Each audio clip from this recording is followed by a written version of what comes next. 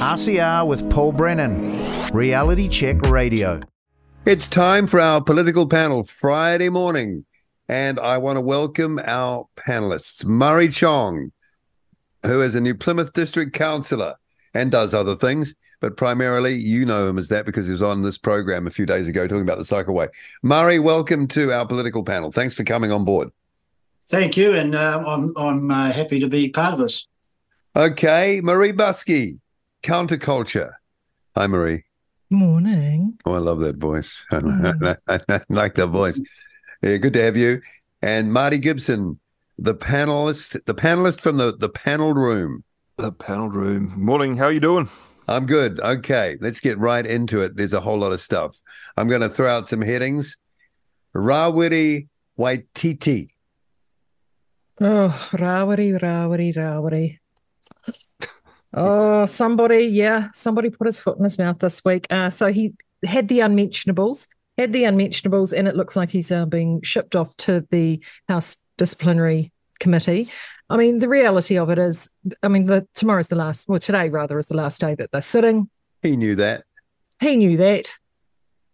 So, I'm glad you said that, Paul, because I think that was quite a deliberate move on his part. He wanted to score points against the ACT Party, and I think he believed that he did, trying to use privilege. He lobbed one in. Yeah, pretty much. We can't go into too much details without breaking suppression orders ourselves, but needless to say, he sort of slipped one past the goalie, and quite deliberately so. And isn't he banned for 24 hours or something? Yeah, I mean, as if that's going to make a difference. Deterrent. Yeah. Okay.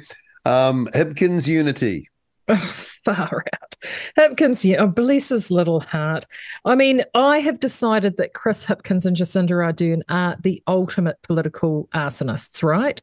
They set their entire lives creating political policy which set things on fire, and now they're running around trying to convince us, gaslight all of us, that he, Chris and the team, are the people that are going to put these fires out.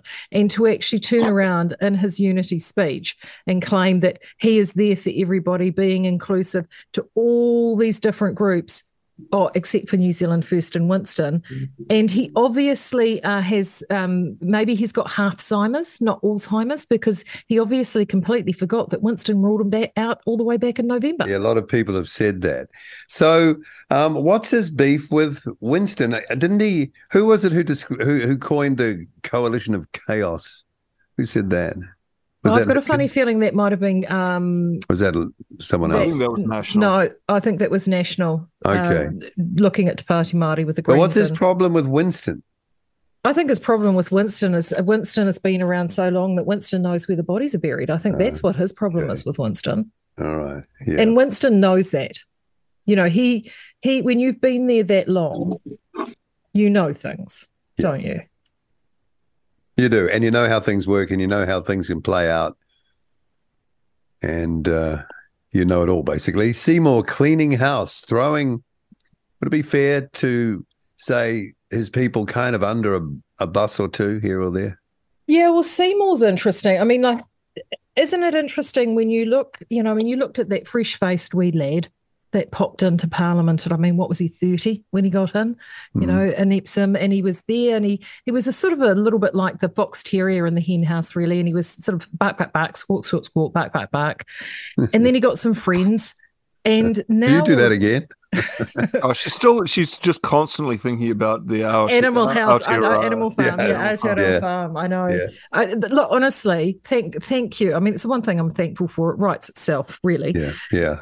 But he has now suddenly realised he's got such a big sniff of power. I think he's got his eye on that Deputy Prime Minister's prize, and he doesn't want anybody mucking it up for him. And he is now hugging that centre line so much that it's carnal.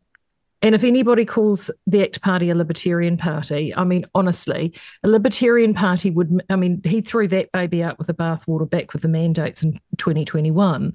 But the fact that he is now censuring his caucus and sort of making sure that they all get into line, you're not allowed to have differing views on climate, aka Mark Cameron. How do you think he's communicating that to his colleagues? Because they obviously have to obey.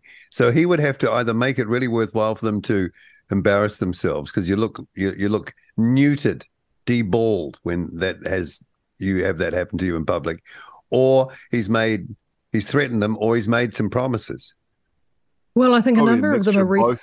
Little howdy doody face, carrot and stick. Yeah. Well, he'll be sitting there like the gambler, counting up the number of potential seats and how many he can bring in on that. But where does he get them from? He doesn't get them from Labour. He gets them, inevitably gets them from National, doesn't he? So they're only just cannibalizing each other.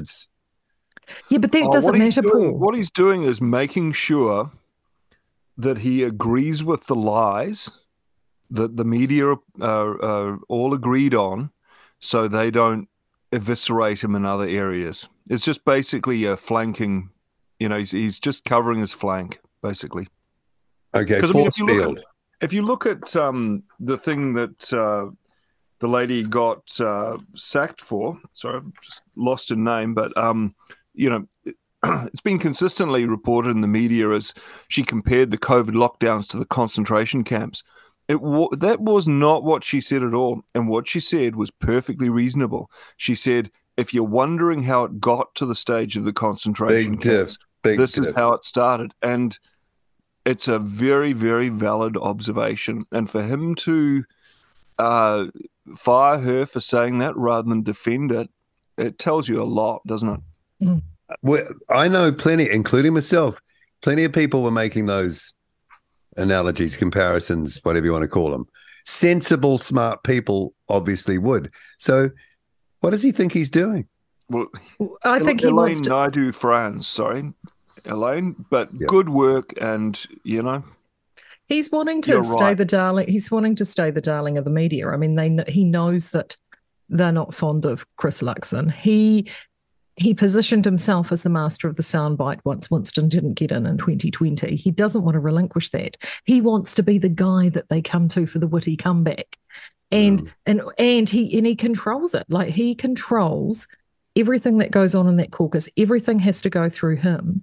And he does not want any sniff of dissension or anything that could reflect badly on him, regardless of how misplaced or out of context that it is. It's an Overton's window enforcement. Basically, you're allowed to talk about wasteful spending, but you're not allowed to question the vaccine, and you're not allowed to talk about how climate change, the climate's always changed, and that's the weasel words that his candidate. Well, he said he doesn't think it's a hoax anymore. That's what he said. Well, the climate changes. It's not a hoax. The hoax is that we can make it stabilize by borrowing hundreds of billions of dollars and setting it on fire as a burnt offering to the climate fairies. Better get Maree in here. Maree, what do you make of all of this? Okay, we've talked about there's Hipkins and Winston. There's Seymour, being the boss. Or anything to say about those things? It's just all, politics, and it's election month now, and there's just silly little games, and they're just picking on each other, and people see through that, and this is the reason why people are just giving up on voting. With the climate change, it's been a political football for far too long, and people are seeing through that. I've never believed in climate change and how they're putting it out there. And I think a lot more people are copping onto it these days. Yeah, it's farcical now. You're right, Maree. It's completely farcical. I mean, I feel like Sybil going, "Well, whatever you do, Basil, don't talk about the war." It's a bit like that. Climate and anything to do with mandates or COVID. It's become persona non grata, or a place that you don't want to go. These are the safe topics. This is where you stick. And it is also to that whole features benefit thing. I mean, it's something Marty and I talk about ad nauseum pretty much every Wednesday, because they get tied up in all of this bread and circuses, and no one's actually talking about the sorry state of the economy. All the features and other benefits. Yeah. And they also do this thing where they urge us to take a globalist approach. It was something that they were taking Seymour to task about, in terms of, we've got to reduce our emissions, globally, and he was sort of saying, well, New Zealand doesn't contribute much. So they'll think globally in that sense, but they won't think globally in terms of what happens to mine the rare earth minerals or anything else like that, where it would be sensible to think globally. Well, it's kind of weird to hear David Seymour saying these things because they were a libertarian party, and last time I looked on their website, there's this big word freedom on there. And maybe they should take that off. It's not doing what it's saying on the box, you're saying, Paul. Yeah, it's as advertised, right? Yeah. I mean, he screwed that one up when he was talking about going from people's houses door to door in a bus and forcing them to get jabbed. You know, that was pretty off-brand, I thought. I've never recovered from it. Maree, I remember when I talked to you just within the week, and we're talking about, because we're going to get onto climate, and you were mentioning, you know, the effort to lower emissions with the cycleways and all that by your council. But at the same time, you've got these huge bloody cruise ships coming in. Now, what sort of impact do they have? Oh, that's right. And so you know, on one hand, they're saying, let's save the environment. On the other hand, they're promoting the burning of one of the, you know, most heavy emissions producing vehicles out there. Also, I don't know if you know, but our green waste. So everyone's supposed to save their green waste and it gets composted up and all that sort of thing. Well, our green waste, so they pick it up with electric trucks at huge expense, and then they put it on normal trucks and they ship it all the way to Hampton Downs, you know, 400 kilometres away, which negates the electric trucks that we've put on there. So this is the thing. I mean, you can't say one thing and do the other.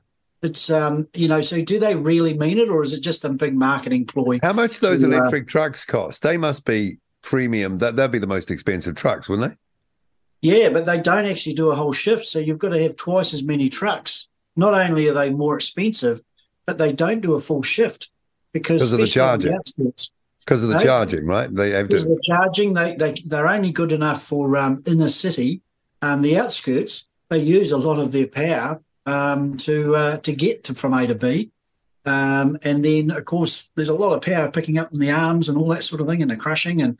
But yeah, like I say, we buy these electric trucks, yet we're carting at 400K. So it's a show. It's just for show. Well, the recycling, a tiny fraction of recycling gets recycled.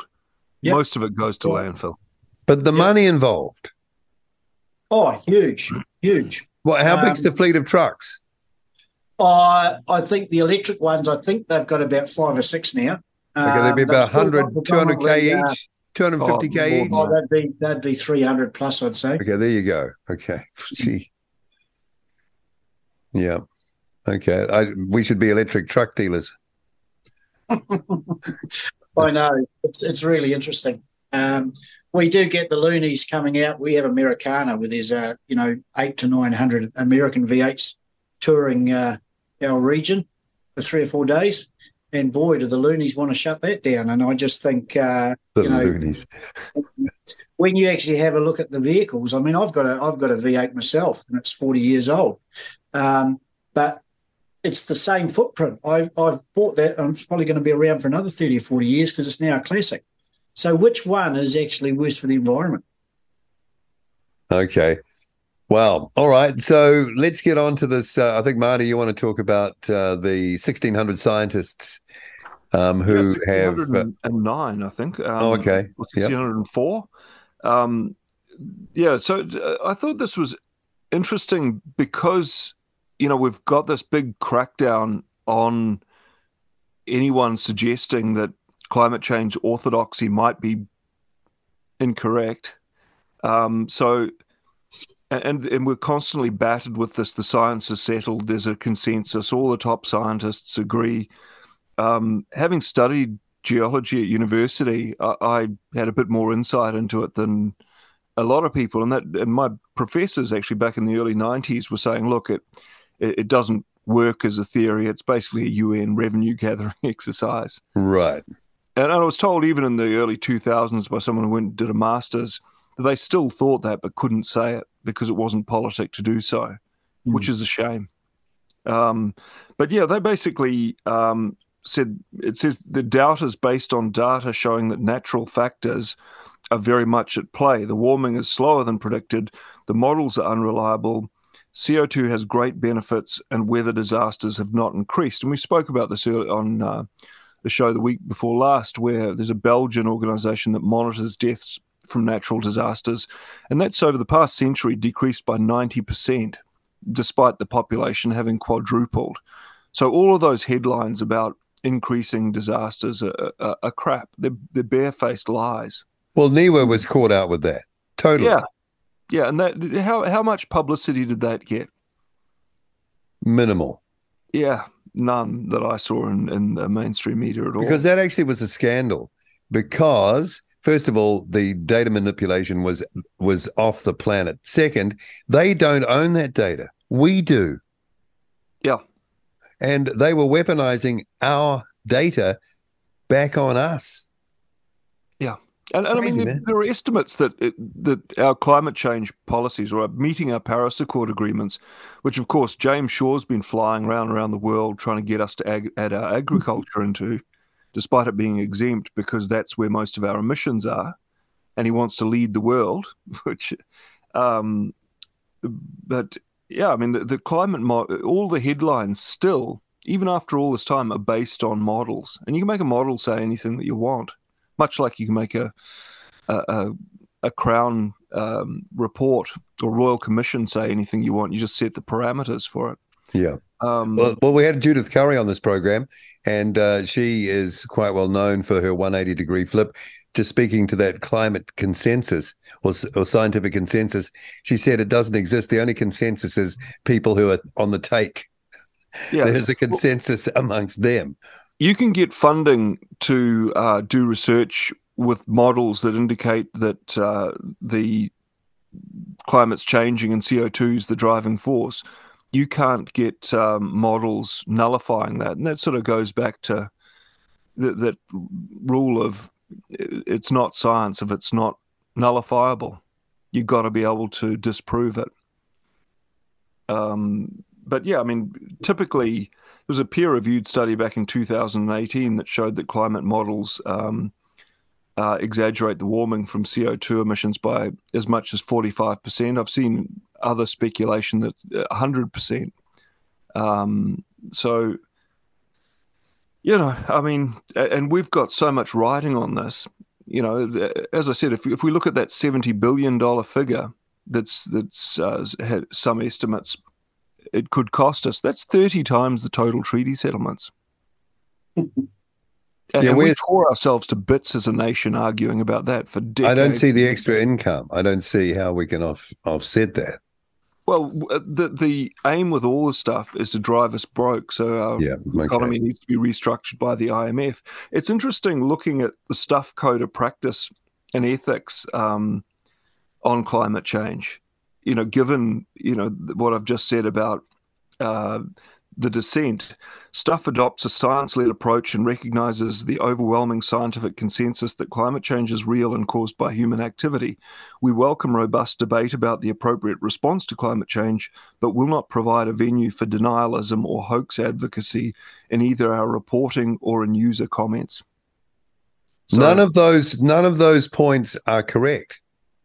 No, but that, you know, that's again, whatever you do, don't talk about the war. He who pays the piper calls the tune, and much as they clutch their pearls and say, our journalistic integrity is never compromised by being paid $100 million. It kind of is. There is no scientific consensus, number one. What else did they say? Denialism. Well, denialism is just other data, is what that is. No.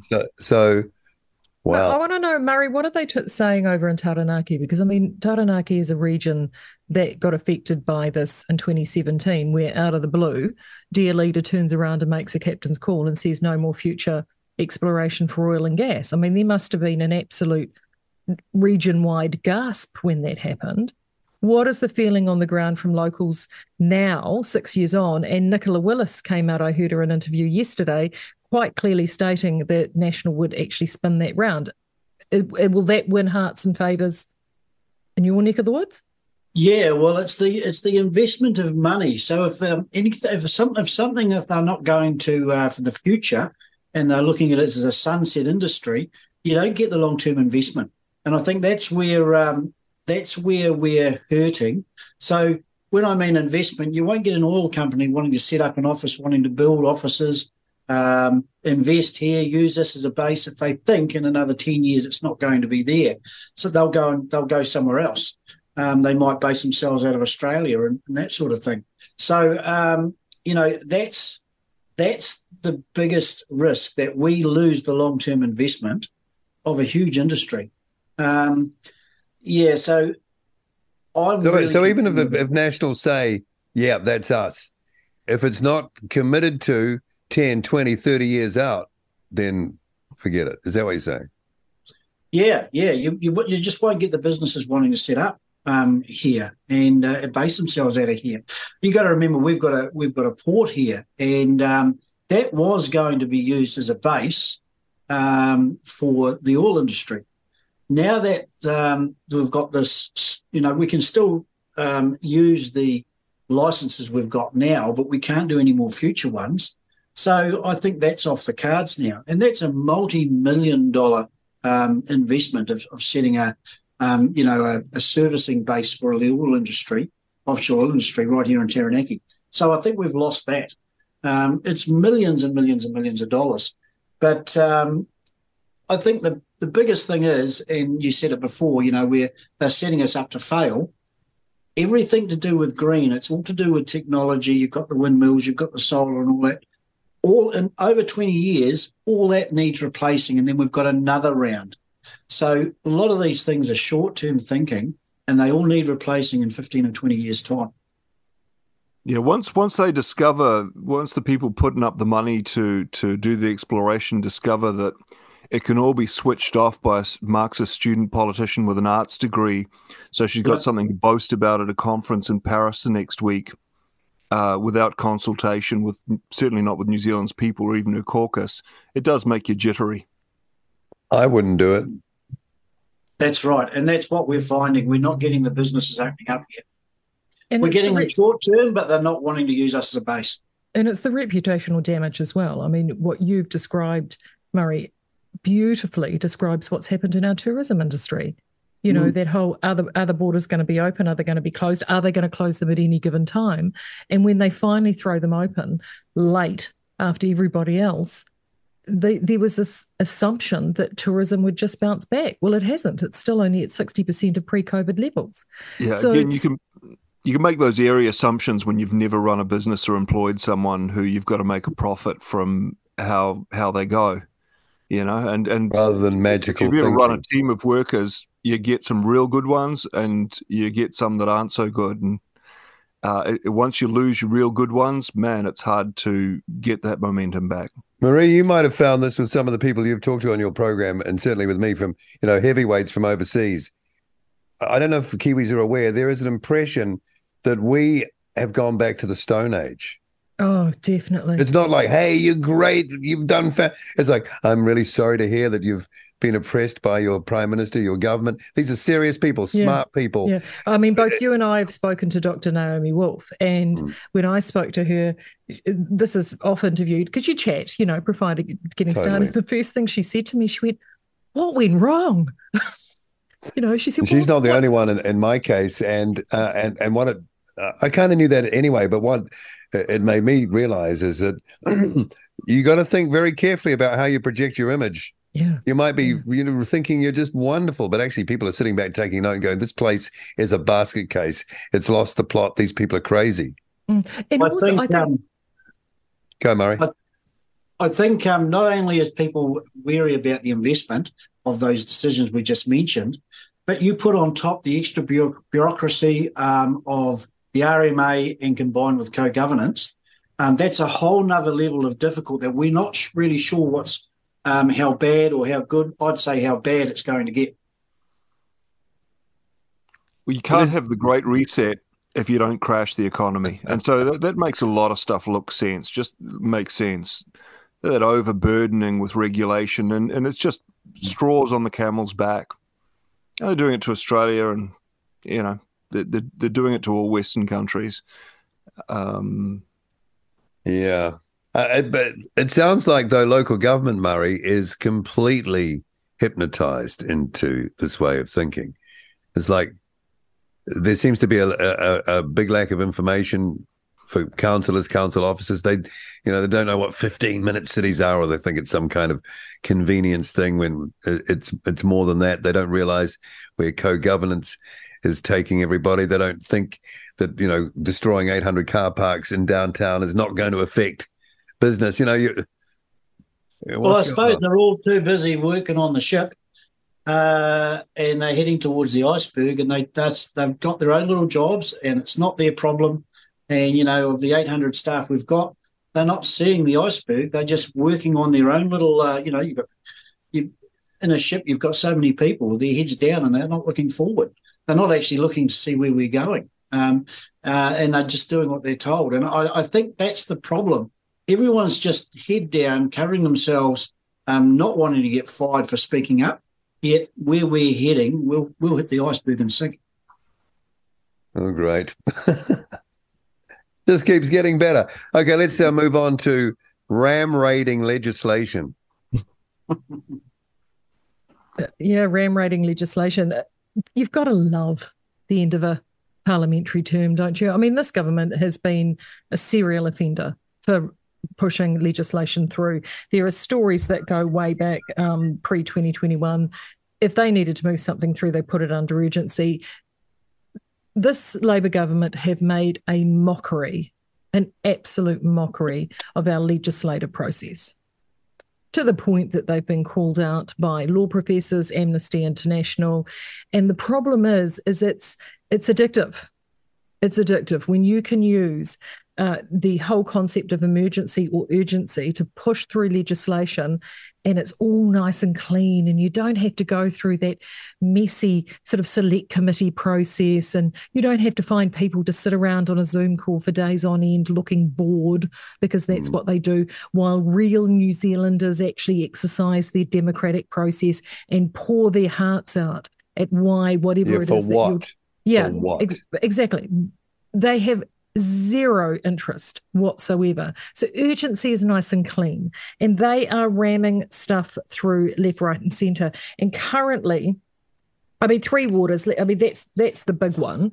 We all know Kiwis don't want it. They're not interested in it. And the one thing you've got to give this government, if they've had a skill for anything, it's let's not let a good crisis go to waste. So think Christchurch. What did they do? Oh, we've had this dreadful, horrific disaster. Oh, we've been looking for a reason to take guns away from legal gun owners. And we've got the legislation drawn up. Yeah. Oh, here happens to be one I've prepared earlier. Yeah. And away they went. Wasn't that a coincidence that opportunity came along? Exactly. COVID, they pushed that through, and then you have people like Sue Gray come along and put a fly in the ointment, but that's okay. We actually knew that the legislation that was there was not up to snuff. We were kind of hoping no one was going to notice, but that's okay. Here's plan B that we could just rush through the next day. Shameless. Utterly shameless. And they're doing it again tonight. They are going to sit until late tonight to ram all this legislation through.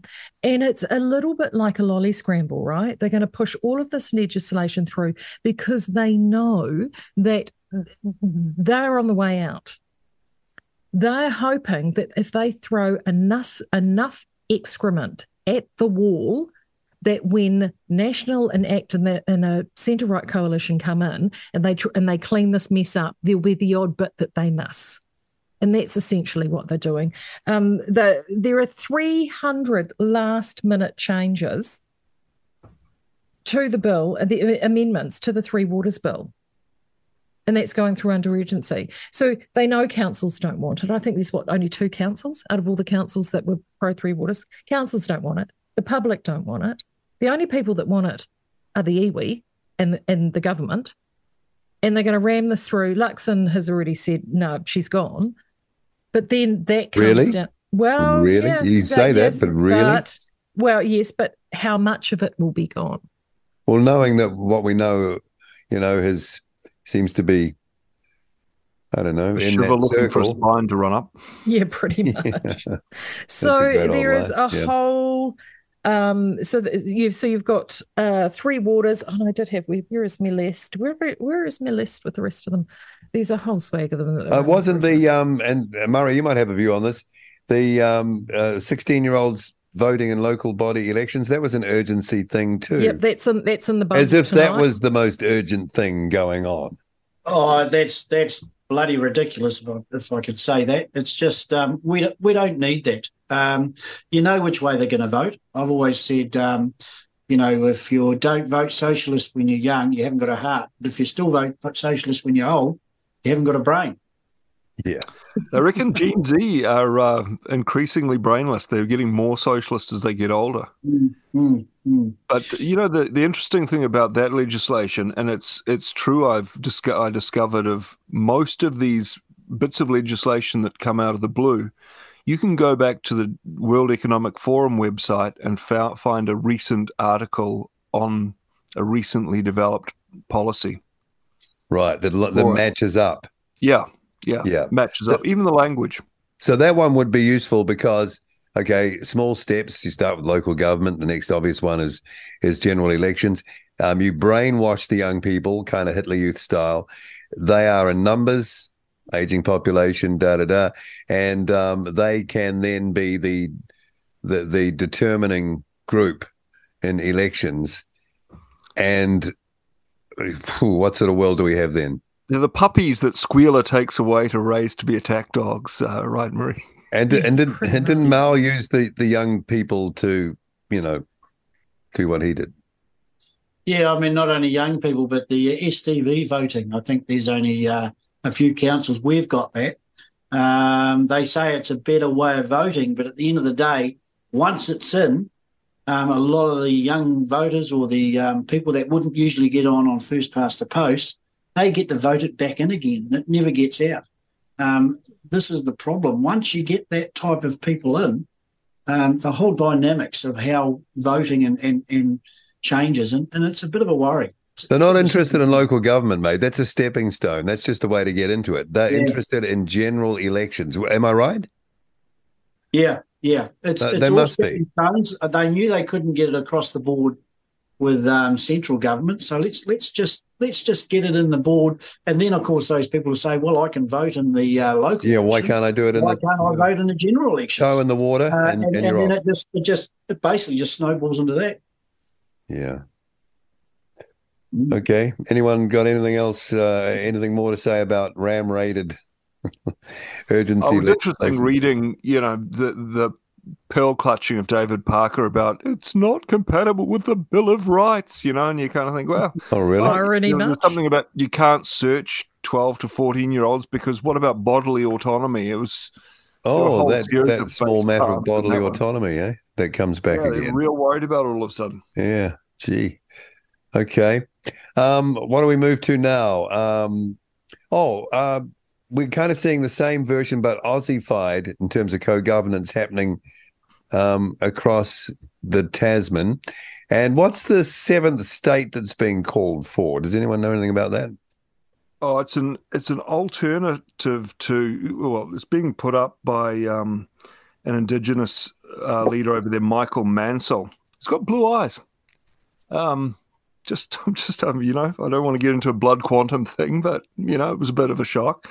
So he's proposed basically that Aboriginal people form a seventh state rather than just having a voice. Is that such a bad idea? I don't think it's that bad, but again, it's never quite what it seems. I actually preferred in some ways. I don't know if you caught Anthony Mundine. Just basically tore into it. He's obviously, no, I haven't seen that. Very prominent Aboriginal sportsman. He's very successful in rugby and in boxing later. But he's basically said that Indigenous people are being paid to back it. And he said, I see my brothers pushing and organisations pushing the yes vote. A lot of organisations are getting paid to push the yes vote. It's all about getting money.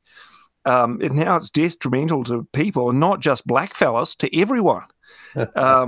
Because, and this is where he said, because they want to take the sovereignty rights, basically it is a new world order agenda to take over the land. Oh. I've been really interested in how the bankers are suddenly really concerned about Indigenous people. And, the point I often make is women thought the Rockefellers and the CIA were uplifting them, funding feminism. And now that same little clique of psychopaths are wanting to uplift Indigenous people. But, it was all about creating division and demoralization of their most likely opponents. But, he said if that yes vote goes through, we're all well and truly you-know-what, because they want to enslave humanity, man, this new world order stuff. So we've got to stand up and fight for our people, fight for our country. Boy, that's pretty strong. It is, isn't it? That was in the Daily Mail. He obviously doesn't have a job to worry about. He doesn't have a job to worry about. Well, yeah. But the aim is to basically block development of land, and you only have to pay off a few people. Again, it's down to that stopping economic development. Wow. No matter which way you look at it, it's all about division. We shouldn't be doing this. Well, I'm just wondering, we're getting a lot of immigrants into this country, the Chinese and the Indians, and when are they going to start to speak up? Or are they just being good little Kiwis and not really wanting to rock the boat? Because South Africans too, Zimbabweans. I always say to them, hey, man, you guys have been on this laws, that differentiate by race. Maybe you could share your experience. Oh, no, we just want to get on. That's my point. They come here, they don't want to upset the cart, so they don't say anything. And there's more and more coming into the country, not just all races, but they don't want to say anything. But they're wrapped up in this word to us. They don't say anything though, Maree, but they do vote. And particularly I know a lot of have a medical background, and I know a lot of staffers who are in medicine, because a whole heap came out and over the last 20 or 30 years, and they can't say anything. They can't say anything. They want to, but they can't. But what they can do is they can vote, and they can have carefully curated private conversations. And in the Asian communities, I've got someone that works quite closely with a number of those, number of businesses and people in the Asian community. And you're starting to see it now, and even was it a Winston Peters rally where a number of Sikhs all walked in en masse to attend the rally there because they had concerns. Wow, that shows a really strong, that sends a message that these communities are talking amongst themselves. So they may not be putting themselves out there in the media, but those conversations are going on, and people are unhappy. And I do wonder, Cam has said that, his people say to him that this feels like the 1996 election, that there are going to be some surprises. I wonder, good point, Maree, but I wonder what it's like for immigrants who come up against New Zealanders for the first time, because we can be quite, on the whole, we can be passive-aggressive for a start, and that comes across quite a bit. We can be kind of awkward. Trout face. Say again? The Kiwi trout face. I always find confronting when I come home. Yeah, there you go. We don't like anything that's disagreeable, so we'll try and. I mean, I could be wrong here, but this, we'll try and shut things down so we don't have any confrontation on any level, because it's too awkward. I don't know why we're like that. So which way do these immigrants vote? Do they vote on being all Kiwis and protecting, what we've got here, or do they vote business, more immigrants in because they bring more of their families? What's more important for them basically will tell you which way they're going to vote. And business, I'd say. Money. Business. What will benefit them financially? Yeah. Generally, it'll be business. Yeah. Mm. So that would probably be, off the top of my head, it'd be national for the Indians and the Asians, because they'd be perceived as the more reliable, business-friendly party. Indians get Marxism pretty hard when they get it, though. And you often find a lot of Labour, or maybe it's just that they're Indian people that Labour buys in to support them on Facebook. It gives me that impression. Well, yeah, you say it could be national, but then again, which party wants to bring more in? And maybe that's the decider of somehow vote. That's what I'm saying. Well, that's National Party as well. That's all of them, isn't it? That's Labour and National. Yeah. I guess it is, but we can't just keep on bringing more and more in. I just. Well, it is growth, but it's maybe we have to, and we can jump to the next subject on that, because here's the job market. And if you've been listening to RCR, you'll know from Dr. Hatchard, from Ed Dowd, and all the anecdotal that we hear, tightening job market, more on benefits, though at the same time, record low unemployment. One of those things is not like the other. No, one of those things is not like the other. So I just had a little gander at the latest Seek job report, because they put one out sort of every month or so, and it gives you a good indication of where things are at with employment. Now, I'm an employer and I work in a business, and finding staff is always our number one issue. So to your point, Maree, I would love more people to be brought into New Zealand, because we can't find them here. And we have non-New Zealand, like we have new immigrant New Zealanders on our staff, because we can't find Kiwis to fill those roles. And some of these roles aren't particularly special. We just literally cannot find Kiwis motivated enough to get out of bed to do it, because we pay them too well. We pay them too well to stay at home. It's not right. How can we fix that? Because no healthy person should be paid not to work. Well, there, my friend, you've hit the nail on the head. No healthy person. So having a look at the Seek numbers, again, for about the fourth month in a row, the month-on-month number of job ads in Seek has gone down by 4%. It is down 26% year on year.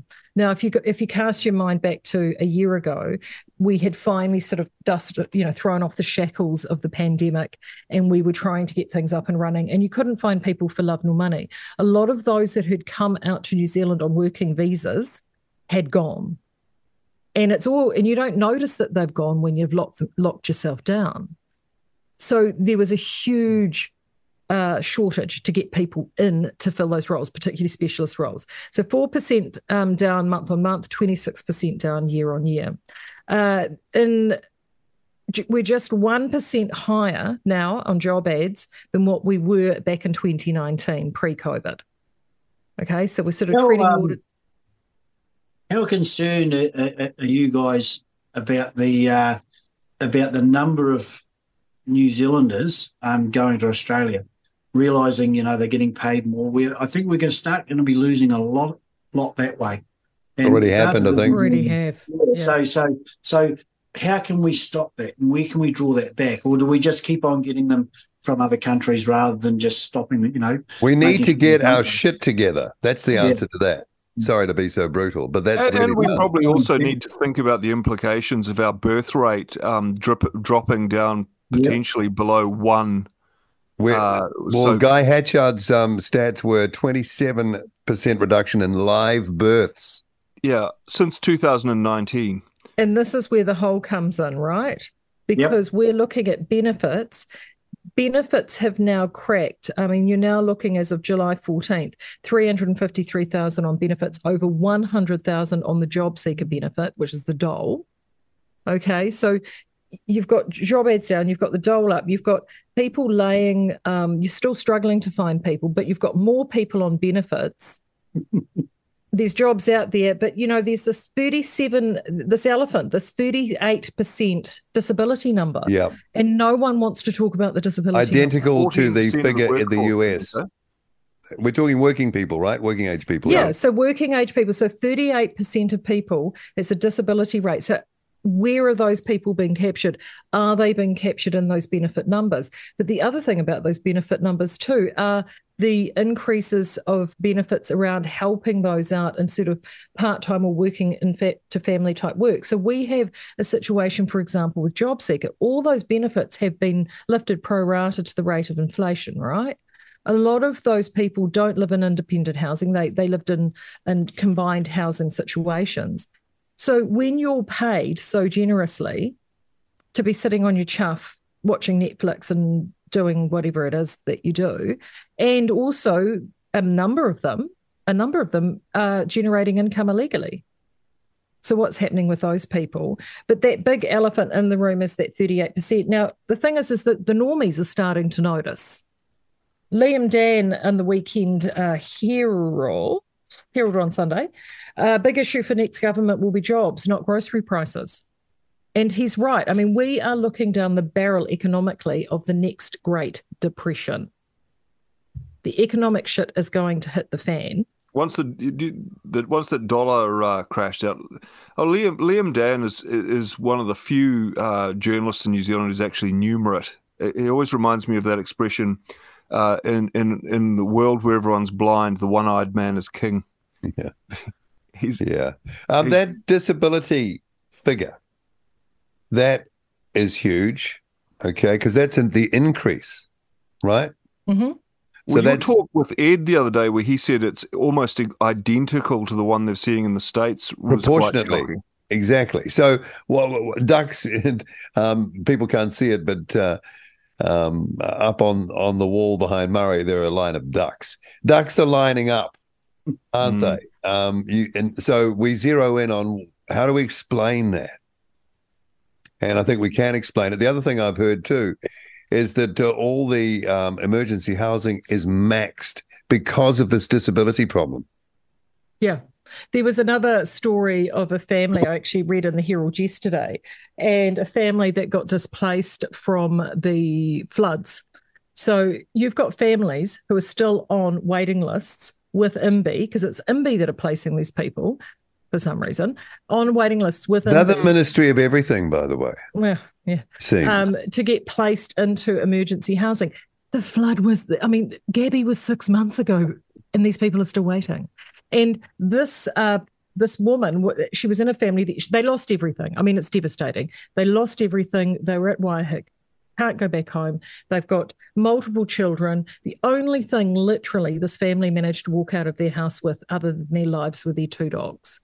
So they don't want to give up the 2 dogs. Problem is, they have gang affiliations with Black Power. Now, the thing is that, if you're very much if you know anything about gang relationships here on the coast, Black Power is the minority gang. Here on the East Coast, mongrel mob rules all. Well, they're having issues trying to place these people in emergency housing in non-mob areas. So now we've got this family who are separated, trying to find somewhere to live, have been placed in a mob area, and they're complaining, we don't feel safe because we can't go out to play because we're Black Power, and no one asked us what our gang affiliation was. What's wrong with this picture? What are your pronouns? Yeah, what are your pronouns? Black your Power, gang nouns. Buscke, that is a good point. It didn't occur to me that the unemployment had been absorbed in the disability. And it's not just what we think it is either. I think there is a massive amount of mental health. And I mean, mental health was a court case before COVID. It's a bit like, how they said, the suicide rate's gone down. And then the St. John figures, this was, I think, about 21, right? And then the St. John's figures came out, and their calls to attempted suicide were up by 30%. And again, as you say, Paul, like, one of these things doesn't belong here. It's sort of mutual exclusive. Even if it's not directly the jab, it's all the consequence of everything surrounding it, the way I see. Yeah, well, Cameron Baggery, he's warning that you could see 400,000 plus on benefits based on current trends, 11.3% of the total working aged people in New Zealand, or in other words, a ratio of 1 to 9. How can we afford that? Well, we can't, Paul. Well, again, we've borrowed $1 billion. In America, just recently, credit card debt ticked over $1 trillion. People are $5,000 a month, I think, upside down in their living costs. So eventually it causes a crisis. And these people love a crisis, as you said earlier, Maree. Well, Farzan Irani, who does the Money Talks, he's convinced. Oh, that's a good show, that is, Paul. That we are heading towards a kind of, controlled collapse. An engineered collapse. Collapse, yeah. Possibly. But see, here's the $6 million question. Right? I have people ask me all the time, particularly around the cultural stuff, what are going to wake people up? What wakes people up is money. No money. There's no money. So if you have this controlled collapse, what you then have is a society that's ripe for some form of revolution, and whether that's a quiet revolution or whether or not it's something you go into a depression, but ultimately that will become a pinnacle moment. The minute you start hitting people into a crisis, they start looking at, they take the rose-tinted glasses off and they start looking at their situation through a different lens. We've seen that in the last 6 months here in Hawke's Bay. Mm-hmm. We've seen that. And I think when you throw particularly New Zealanders, I mean, what were we second to bottom after Equatorial Guinea and, the growth figures for the OECD, it's gonna turn ugly. I think if you look at it this way, okay, you collapse it, but what you replace it with very quickly is instantaneously a central bank digital currency, which wipes everybody's debt. Yep. Slate's clean. Okay, you don't have any assets left, but you're not, in debt. So you're happy. Yeah, with nothing. That's assuaged. Then, hey, now for the people who put that in, the controllers, this is good. Now we've got that. And we should start again. I can see that possibly working. Build back better, man. And it doesn't help that you've got people. I actually had a quick little look at the taxpayer union debates that they'd be doing, and they did one in Ireland. And I only looked at the Ireland one because I had a friend from Ireland staying with me last weekend, and he's a bit torn between the top candidate and the ACT candidate of who to vote for. RAF. Well, so RAF, far out. Really, RAF? I mean, 15-minute cities are all good with our RAF. And he talked about agriculture and farming as sunset industries. I mean, obviously, RAF's life is pretty good in Central Ireland and Christchurch. We don't spend a lot. I mean, when you think a 15-minute city is good, he's not obviously putting on the red bands and popping out to see what the real world looks like, a few 20 or 30 kilometres down the road. Things must be okay for RAF if he's kind of in that mode. Yeah. It can't be too pressing, can't be too many economically pressing issues on RAF. So coming up towards end of time here for our political panel, fluoride seems to be quite a thing that we talk about, and our audience is very interested in. We've talked to Bay of Plenty councillors. We've talked to Rotorua District Councillor. We talked to Roy Chantalou in Arrowtown, who's fighting the battle down there. Maree, in Taranaki, are they trying to make you fluoridate your water system? They certainly are, and we voted to not have it in there back in 2017, and now it's being forced back in with the threat of fines, of course. I've always said, if in doubt, leave it out. I don't want to be. They think it could be the new lead in the future, and I don't want my children or my grandchildren coming to me and saying, "Well, those are the years you were in there, and you didn't speak up about it and vote for it to be out. So, you've caused these illnesses or possible illnesses onto my children. I don't want to be responsible for that. Technically, it's a poison that shouldn't be in our water." Yeah, it's interesting because I've heard a lot of the arguments and the people we've talked to here on RCR, and that is usually from the government side or the health side, it's all about teeth. But really, it's about compulsorily medicating people. And again, the issue of body autonomy, isn't it? When you're talking about the fundamental, spring of life, water. Yep, that's right. I mean, once again, we talked about it with the climate change and the hypocritical ways they promote that. We're supposed to be pure New Zealand with pure water. And here we are putting a poison into it. We're not pure anymore, are we? All that advertising, all that marketing and lovely waterfalls on the west coast and all of that. And then what we're really doing is we're dropping 1080 into the frickin' bush and we're putting fluoride in the water supply or chlorine. What the hell is going on, Maree, Marty? What are you? Well, there's a lot of those forever chemicals, right? I mean, I heard somewhere that those paper drink straws are less healthy because they've got a lot of fluoride-based polymers in them. Oh, nice. And so yeah, I think you're quite. It's quite correct to wonder whether it's going to be the lead of the future. I think the anti-stick stuff that we're so liberal with and heat up kills canaries. One of the things I worry about too, Marty, is that it's the people that they always claim that they're trying to protect are the ones that they end up harming. And, we've got a pretty decent water filter on this house. So all the water that comes from the water toby from the street into this house is heavily filtered. So all the chlorine, all the fluoride, anything out, all the little anythings that are in there, gets filtered out before it enters the house. So we've got great water inside the house. We can afford to do that. The guy who installed, in fact, we've just had it upgraded and all the things cleaned. And we said, "You've been busy, mate." And he said, "Run off my feet."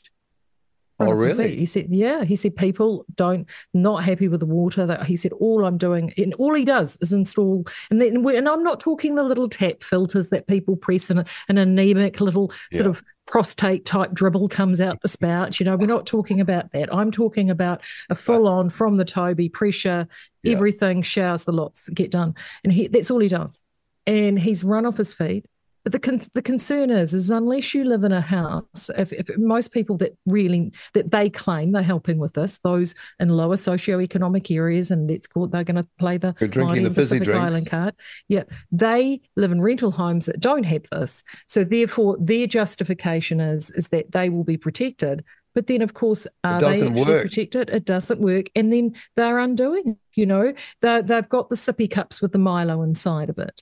They're thinking that just juice is okay because it's juice, so therefore it's healthy, not realising that it's loaded with sugar. It's that education. I mean, it all comes, gosh, Marty, how many times have we said this? It all comes back to education. Yeah, but why is Ashley Bloomfield in his last week in the job forcing this on all the councils of New Zealand? Because surely he must be aware of the latest off on it, Paul. Well, it's kind of like poisoning people potentially. Yeah, sugary water is more expensive than pure water. It's just ridiculous. Yeah, in its bottled form. And also from a rates point of view, Maree, I mean, if you're a ratepayer, you could make an argument, couldn't you? Say, I'm not prepared to pay whatever the proportion is for the water for the rates because you're not giving me water.